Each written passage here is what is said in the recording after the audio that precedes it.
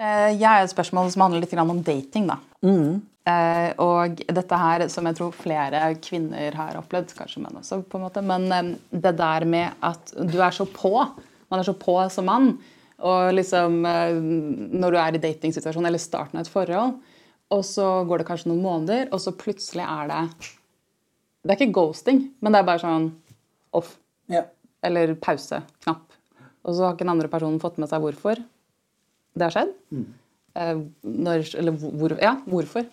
Og det lurer jeg litt på, liksom, det noen konkrete mekanismer rundt den type oppførsel, eller har du sett noen sånne mønstre I forhold til hvorfor noen gjør det der da? For det jo litt merkelig. Ja, jeg tror det egentlig går litt tilbake til det vi akkurat snakket om. At de har levd I en sånn av og på kjærlighet hele livet. Okay. Og det å skulle være, det mange barn som vokser opp med det, at vi må være påskrudd hele tiden. Vi må alltid ha øynene på mamma og pappa, for da plutselig gir de meg kjærlighet, og da må jeg være klar til å ta det imot. Og jeg tror at det blir vi veldig sliten av. Så jeg ser for meg, jeg har opplevd det mange ganger jeg også, at det masse følelser, og så bang, så bare avskrur alt seg av. Jeg skjønner ingenting, jeg sitter der og bare, men trodde dette var fint, og du har sagt alt dette, og vi snakket om fremtiden, og hva var det som egentlig skjedde. Så tror jeg det en sånn beskyttelsesmekanisme som går inn. Og så det, Sissel Gran snakker jo om vendepunktet I et forhold, at ganske tidlig hun har skrevet en bok som heter Det slutt, som handler om de som valgte å gå fra et forhold. Og de snakker om vendepunktet, at det var den dagen, eller det var den festen, eller det var den perioden jeg husker at jeg skjønte at dette var feil for meg. Og da får de ofte gjerne 3 barn, og sammen I 18 år etter det, men de allerede siden den datoen skjønt at dette var feil. Og jeg tror og håper kanskje at de mennene som plutselig skrur av og går, de menneskene som kjenner at her det ikke plass til meg. Og det kommer heller aldri til å bli det. At det kanskje en sånn, det jo en mye fairere måte, selv om det kjipt å ghoste folk, det det dummeste jeg vet om, fordi folk så feige. Men det å på en måte ikke bli I noe lenger enn det du egentlig kjenner at liksom, dette ikke riktig for meg. Og så tenker jeg, så lenge det ikke noe grunnlag for at han god til å kommunisere det heller, at han kan si, jeg opplever nå at de gjorde narr av meg, og så tok de på en måte deres parti og ikke min. Jeg hadde håpet at du som var på en måte min date skulle si sånn, nei, jeg står med deg. Og det et sånn svik da. Nå du veldig gøy ansikt. Ja, jeg får helt, det flere, jeg har fått flere sånne, hæ? Sånn at, nei, for det ikke noe hyggelig det, ikke sant? At du føler at du sitter alene I flere settinger, og da ser de jo ganske fort for seg også fremtiden da. Så det klart at sånn hvis det blir veldig mye følelser, jeg jo mye følelser, og jeg snakker mye om dem, og det veldig viktig for meg å dele det, så ser jeg jo etter en mann som kan ta det, og som orker det, og som sier ja, og har noe å komme tilbake med når jeg sier mine ting da. Jeg kan være sånn, ja, det sexy greiene, der skjønte jeg ikke noe av det, jeg vil at du skal vite det må du lære meg alt om, og så opplever de bare sånn, shit, dette her takler ikke jeg, dette her jo ikke det jeg, for de har ikke de ordene på en måte, og da kan det skru ganske plutselig av da, for de bare kjenner seg du får dem til å ikke føle seg bra nok da. Men hva gjør man da sånn konkret? Fordi hvis du ikke får beskjed om hvorfor, vedkommende bare blir kaldere, svarer deg på, sånn halvveis på, så på meldinger, eller liksom, så det går fra liksom hot to cold. Men hva gjør du som, hva hadde jeg gjort? Hva hadde du rådgitt meg til å gjøre I en sånn situasjon? Fordi jeg har hørt om kvinner fra Venus og menn fra Mars, og de sier at når menn holder på sånn, så kaller man at de går eller sånn cave, går tilbake til hulen sin da. De trenger space. Og så har jeg tenkt sånn, det nummer 1, det sant? Og nummer 2, men hva gjør man I en sånn situasjon? Skal man da backe unna og la de finne ut om hva de vil? For på et eller annet tidspunkt så forventer man jo å si, vil du avslutte med meg? Så det helt greit, men du må jo si det. Eller vil du fortsette, men du trenger space? Det som farlig med dette da, jo det som heter hekt, ikke sant? At sånn som jeg hører det nå, så overlater du plutselig veldig mye ansvar over til han. Jeg har ikke datet så mye de siste årene, men den daten jeg har vært på, endte akkurat sånn. Masse love-bombing som var det, og så plutselig var det skrudd av. Du sa love-bombing? Ja, sånn masse kjærlighet, masse meldinger, og når det blir også, om det blir også, vi skrev mye meldinger og sånn, ikke sant? Det var så veldig sånn, bygde luftslott da, det lo vi også, ikke sant? At nå lager vi en verdensmikro, vi har ikke møtt hverandre en gang, ikke sant? Så vi så jo at det var farlig. Og så plutselig skrudde det av, og da klarte jeg nå å koble meg på. Og det har jeg ikke gjort før. For før blir jeg sånn her, ha meg da! Hvorfor vil du ikke ha meg? Og så blir det viktigere for meg at de skal ha meg, enn at jeg kjenner om dette er riktig for meg. Så det som ble så fint var at jeg sendte en melding og sa sånn, du, vet du hva, jeg tror kanskje ikke dette funket så godt for meg. At jeg på en måte tok en sånn eierskap til det. Egentlig er det han som har på en måte dumpet meg, men det vil jeg ikke skal være sannheten for meg. Jeg trenger å ta ansvar i denne situasjonen her og si at jeg er ikke så innmari vanskelig. Jeg vil ha litt oppdatering på hva som skjer. Det har jeg allerede spurt om mange ganger. Det klarer du tydeligvis ikke, det er vanskelig for deg. Det handler jo om at han ikke kan sette ord på følelsene sine, at han blir redd når jeg begynner å stille mange spørsmål og han er nødt til å svare ærlig på ting. Vil jeg ha en sånn kjæreste? Vil jeg ha en kjæreste som har så vanskeligheter med dette? Vil jeg ha en kjæreste som plutselig skrur av alle følelsene sine og blir borte og går inn i mancaven sin og trenger space, i stedet for å si, vet du hva, jeg synes dette er veldig hyggelig, og dette handler ikke på noen måte om deg, men jeg kjenner at nå trenger jeg å trekke meg litt tilbake, fordi dette ble litt sånn intenst for meg, men jeg digger deg, og jeg gleder meg skikkelig til vi skal ses igjen, etter at jeg har fått lufta litt. Det er jo den mannen jeg vil ha. Det er det jeg ønsker meg. Så det er kanskje den største forskjellen på meg date nå i forhold til før, er at nå kobler jeg på den delen av hjernen min som tenker, åja, vent litt, Tore har jo også behov. Jeg vil også ha behovene mine i dette. Og i mitt liv så har jeg blitt sammen med alle som vil. Og jeg har blitt forelsket i dem, og det har vært masse kjærlighet, så det er ikke det det står på. Men jeg har ikke vært sånn, data 5, 6, 7, 8, og der tenker jeg damer er utrolig heldigere. Dere har jo et luksusproblem, det er jo masse menn der ute. Data der, var på date der, møtte den der, møtte den der, møtte ingen jeg. Det er ikke noe, liksom, det er helt dødt løp her. Så det er jo på en måte mange muligheter til å... Jo, men det er jo ikke noe, liksom. Alle er sånn, fordi de homomiljø skal jo alle bare pule, ikke sant? Så det er på en måte, det er ikke noe, det er veldig få som på en måte er veldig sånn aktivt ute og skulle ha en kjæreste. Selv om de sier det for å få pult, da. Det gjør noen heteromenn også. Det er sant. Men det finnes jo noen menn som vil ha barn. Altså det ligger en familiegreie også for menn da, som ikke jeg har. Så det er ikke noe å vekte dette, på en måte. Det er ikke noe verre, noen har det verre enn andre. Men jeg tror nok at det at jeg ble sammen med, og så var jeg også konfliktsky, gjorde jo at jeg ble sammen med dem i 4 år. På en måte. Altså, i stedet for å si at jeg tror ikke dette funker for meg. Så vendepunktet mitt også skjedde jo ganske tidlig. Så det er det jeg tror kanskje har skjedd med meg nå, siden jeg gikk så tidlig inn, og sa først sånn, det går bra, du tar din plass, og jeg skal være tålmodig. Og så var jeg sånn, nei, jeg har ikke den tålmodigheten, jeg har ikke datet på 4,5 år.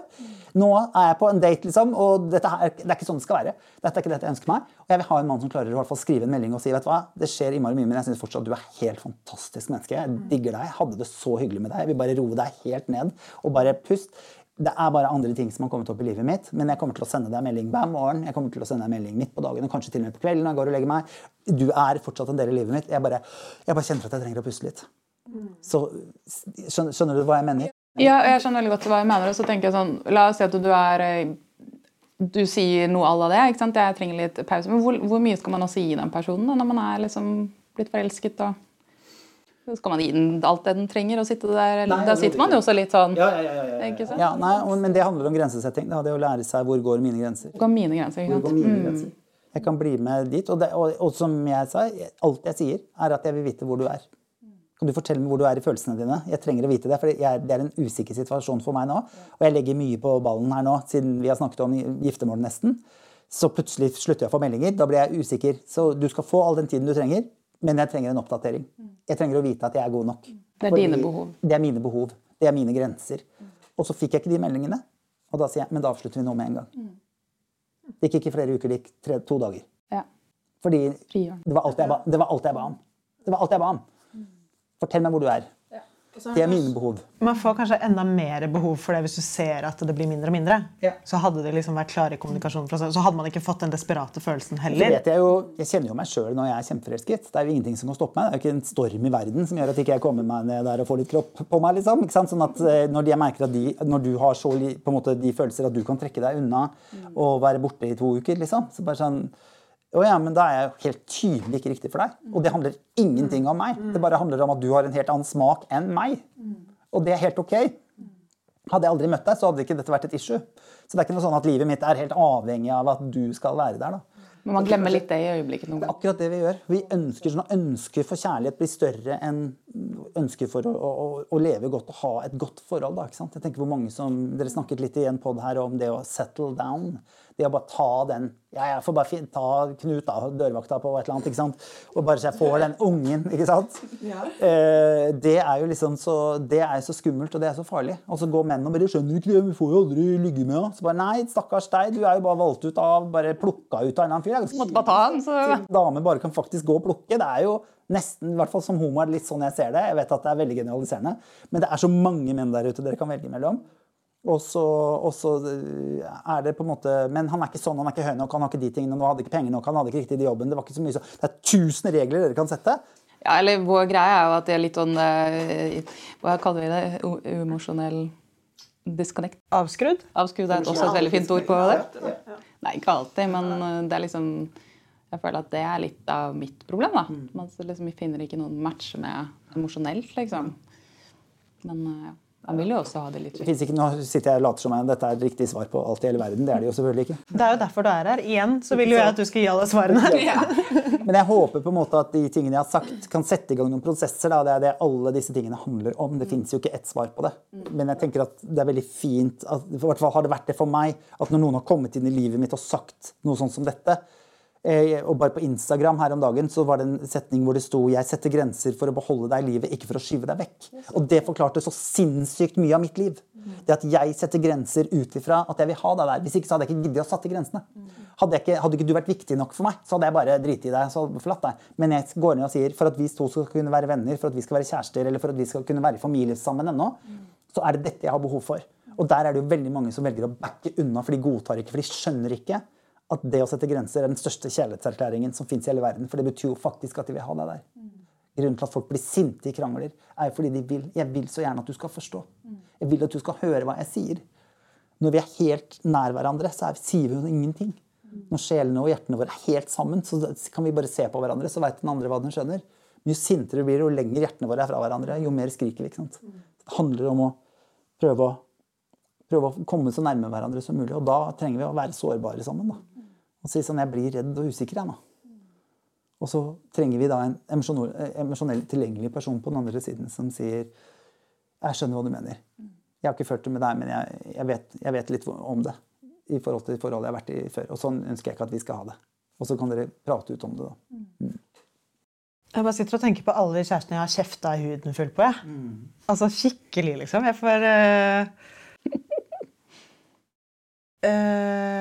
Jeg får skikkelig vondt av å tenke på det. Fordi jeg har vært liksom i desperasjon da, eller fordi jeg, liksom sånn, jeg har forventet at han skal snakke om ting på en viss måte, for eksempel. Eller sånn, eller jeg tenkte på også det du sa i sted med, jeg lurer på om jeg har behov for å snakke mer, eller jeg har større behov for å snakke om følelser, ikke sant? Sånn som du sa, det kan du gjøre med venninnene dine. At ikke alle menn har like stort behov for å snakke om følelser, og at det rett og slett to forskjellige behov, da. Og så som du sier, så må noen menn må gi litt mer, og så kan damer slappe av litt mer, liksom. Eller to parter i et forhold. Hvis vi som prater mye... Men Tore, nå var ikke jeg ferdig. Unnskyld.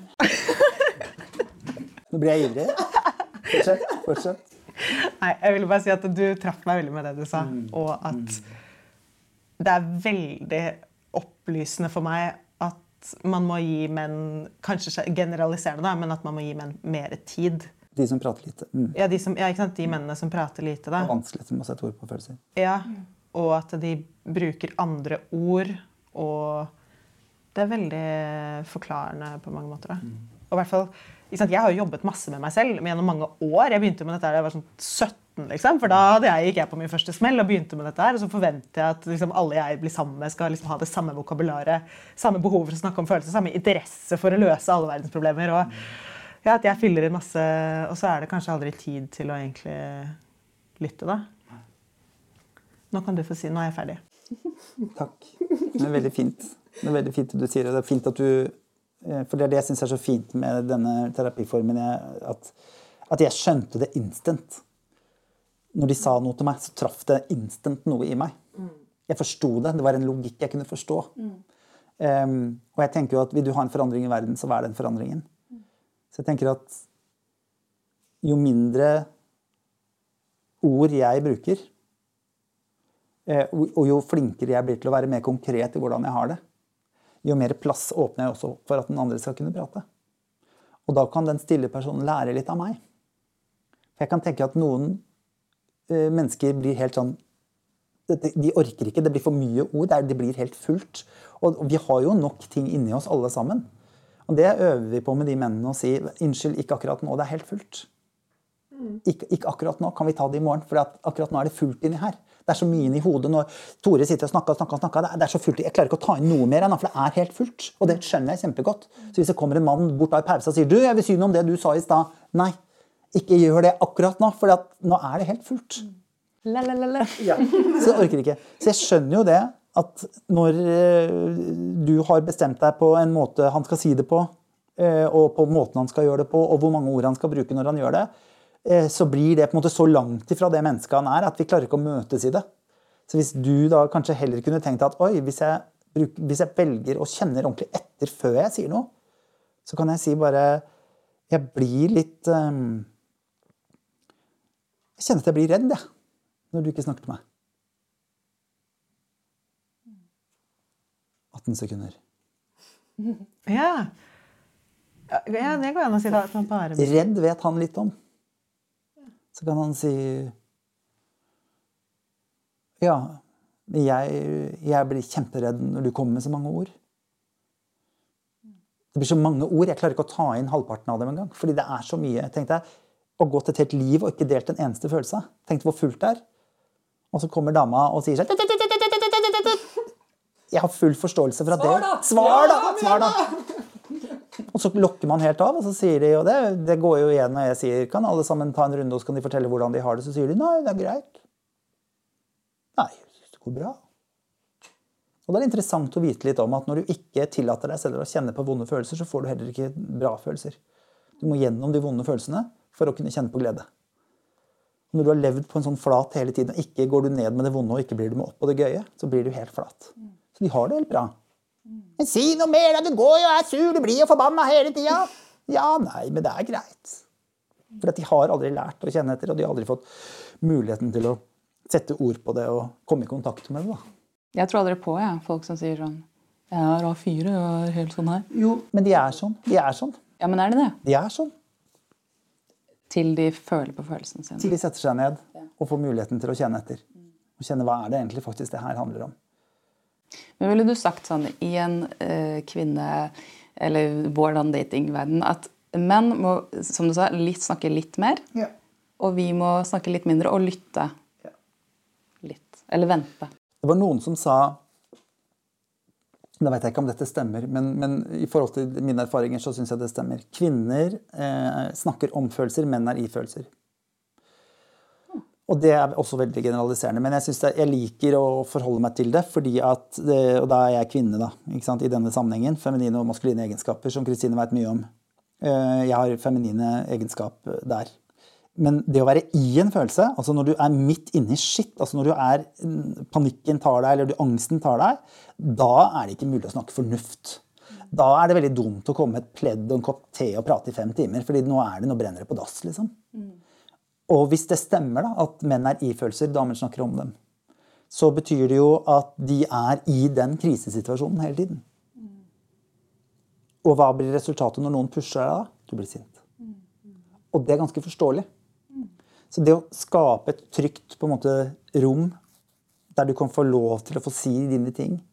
I parterapi så bruker vi ofte en liten gjenstand. Vi har sånne små turtles, skilpadder.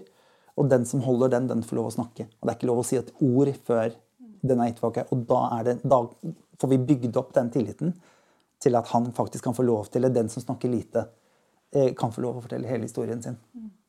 Og det er å øve opp, ikke sant? Så det kjærlighet for meg egentlig handler om, og blitt mer og mer, er jo å finne det mennesket som er villig til å bli med på den gærne reisa her, da. Og som kan øve sammen med meg. For jeg er på ingen måte utlært, liksom. Kommer sikkert aldri til å bli det heller. Men det at bare kan du, når jeg står og blir forbannet, det skjer jo fremdeles, ikke sant? At du blir kjempesint og står og skriker, og tenker liksom, ja, men du roer deg mer ned nå enn det du gjorde sist. Så bra, veldig bra. Jeg er fortsatt uenig i det du sa, men så, ikke sant? Det å kunne heie litt på hverandre, da. Det er det jeg drømmer om nå. Finne noen som kan tillate feilene mine. og heier på meg når noen stod opp for deg selv så bra, når de har hørt meg i telefonen, og jeg har sagt nei til en jobb, nei, dette vil jeg ikke, eller bare, nå satte du en grense, Tore, det hørte jeg, det var kjempebra. Det å kunne være med og backe hverandre litt på de tingene vi er sårbare på. Og veldig mye av dette handler jo om skam, ikke sant? Og skam livnæres av hemmelighold. Det det eneste som holder skammen gående, det hemmelighold.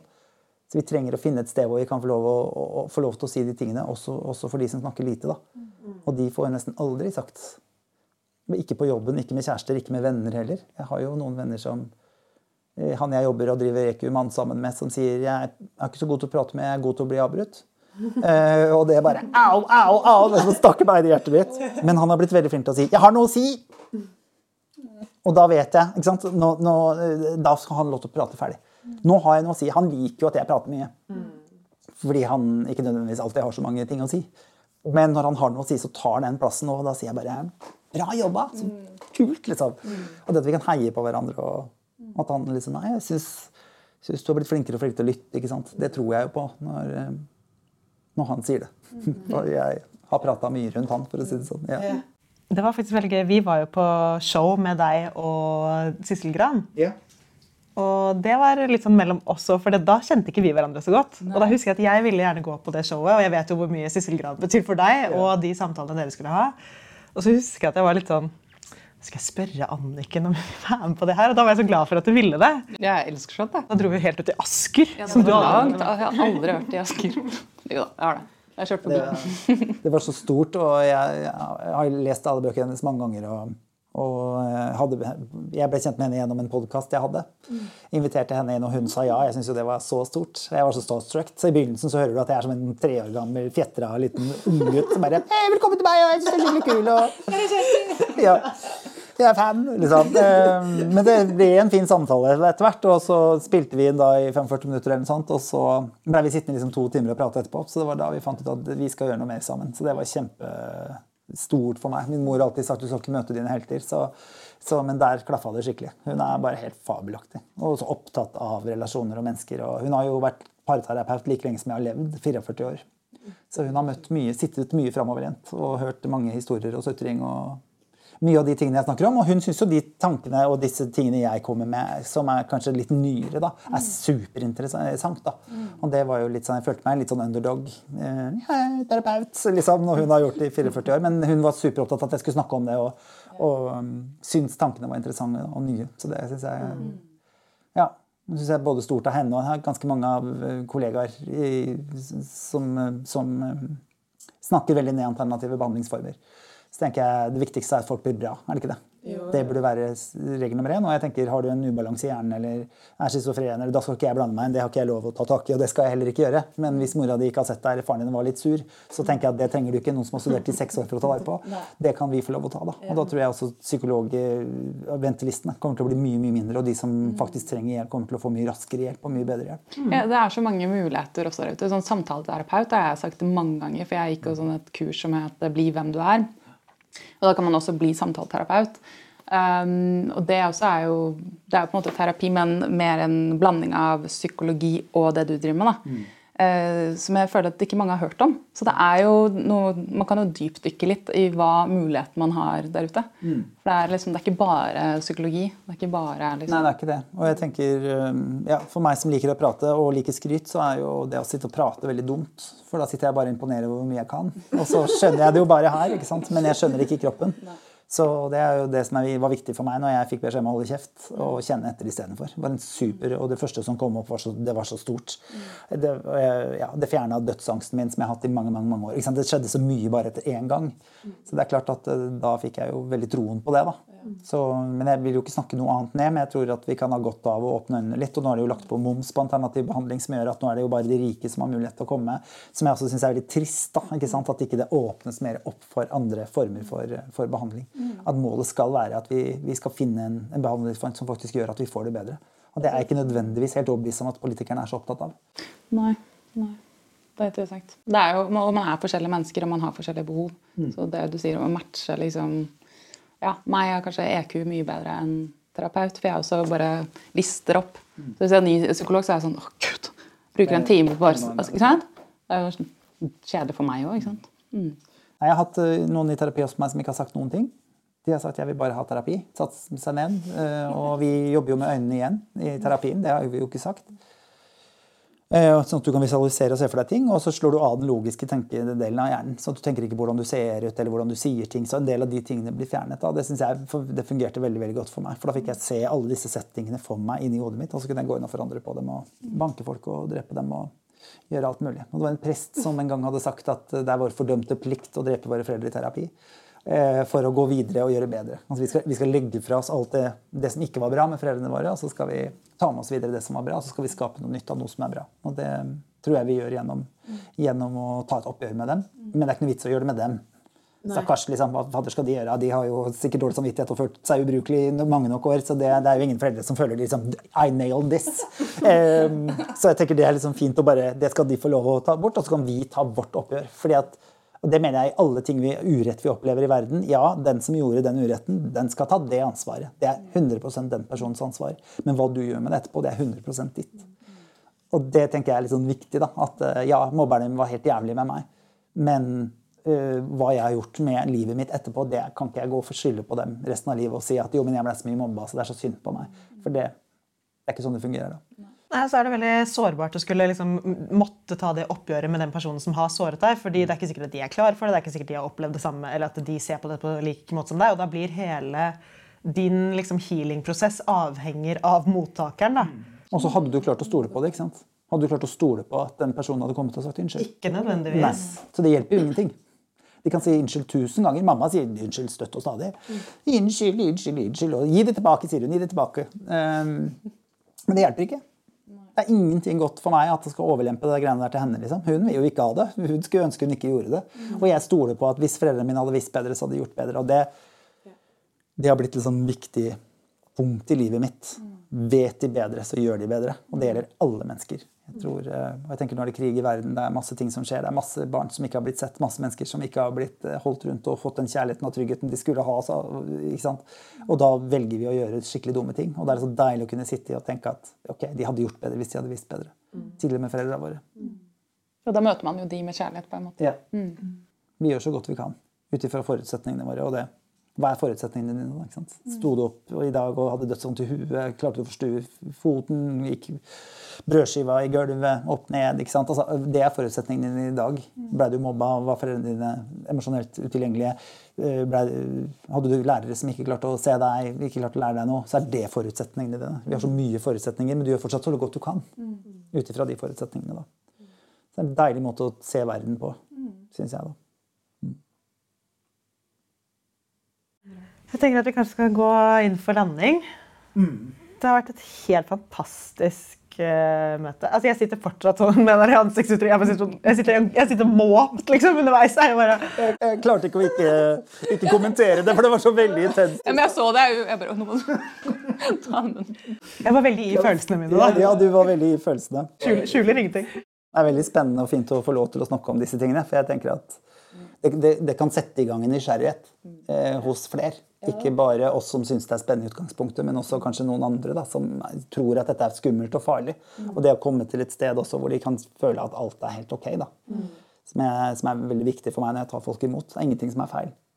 Men vi trenger å se hva vi kan bli bedre på, men det skal vi se selv. Vi skal ikke bli fortalt av noen andre, for vi er kun vårt eget prosjekt. Og så trenger man ikke å ha en stor traume nødvendigvis å komme med. Det kan være helt hverdagslige ting eller noe som ikke er helt på plass. Og så en mamma som tok mye plass, eller pappa som var lite hjemme. Det er enkle ting, men det påvirker hele livet ditt, og det synes jeg det er verdt å se på. Tusen takk for at du kom, Tore. Eller for at vi fikk komme da, vi er jo hos deg, tross alt. Veldig koselig at dere ville besøke meg i stua mi. Godt og varmt med peisen her. Du brenner snart opp, du da. Ja, jeg gjør det. Men det har vært veldig fint.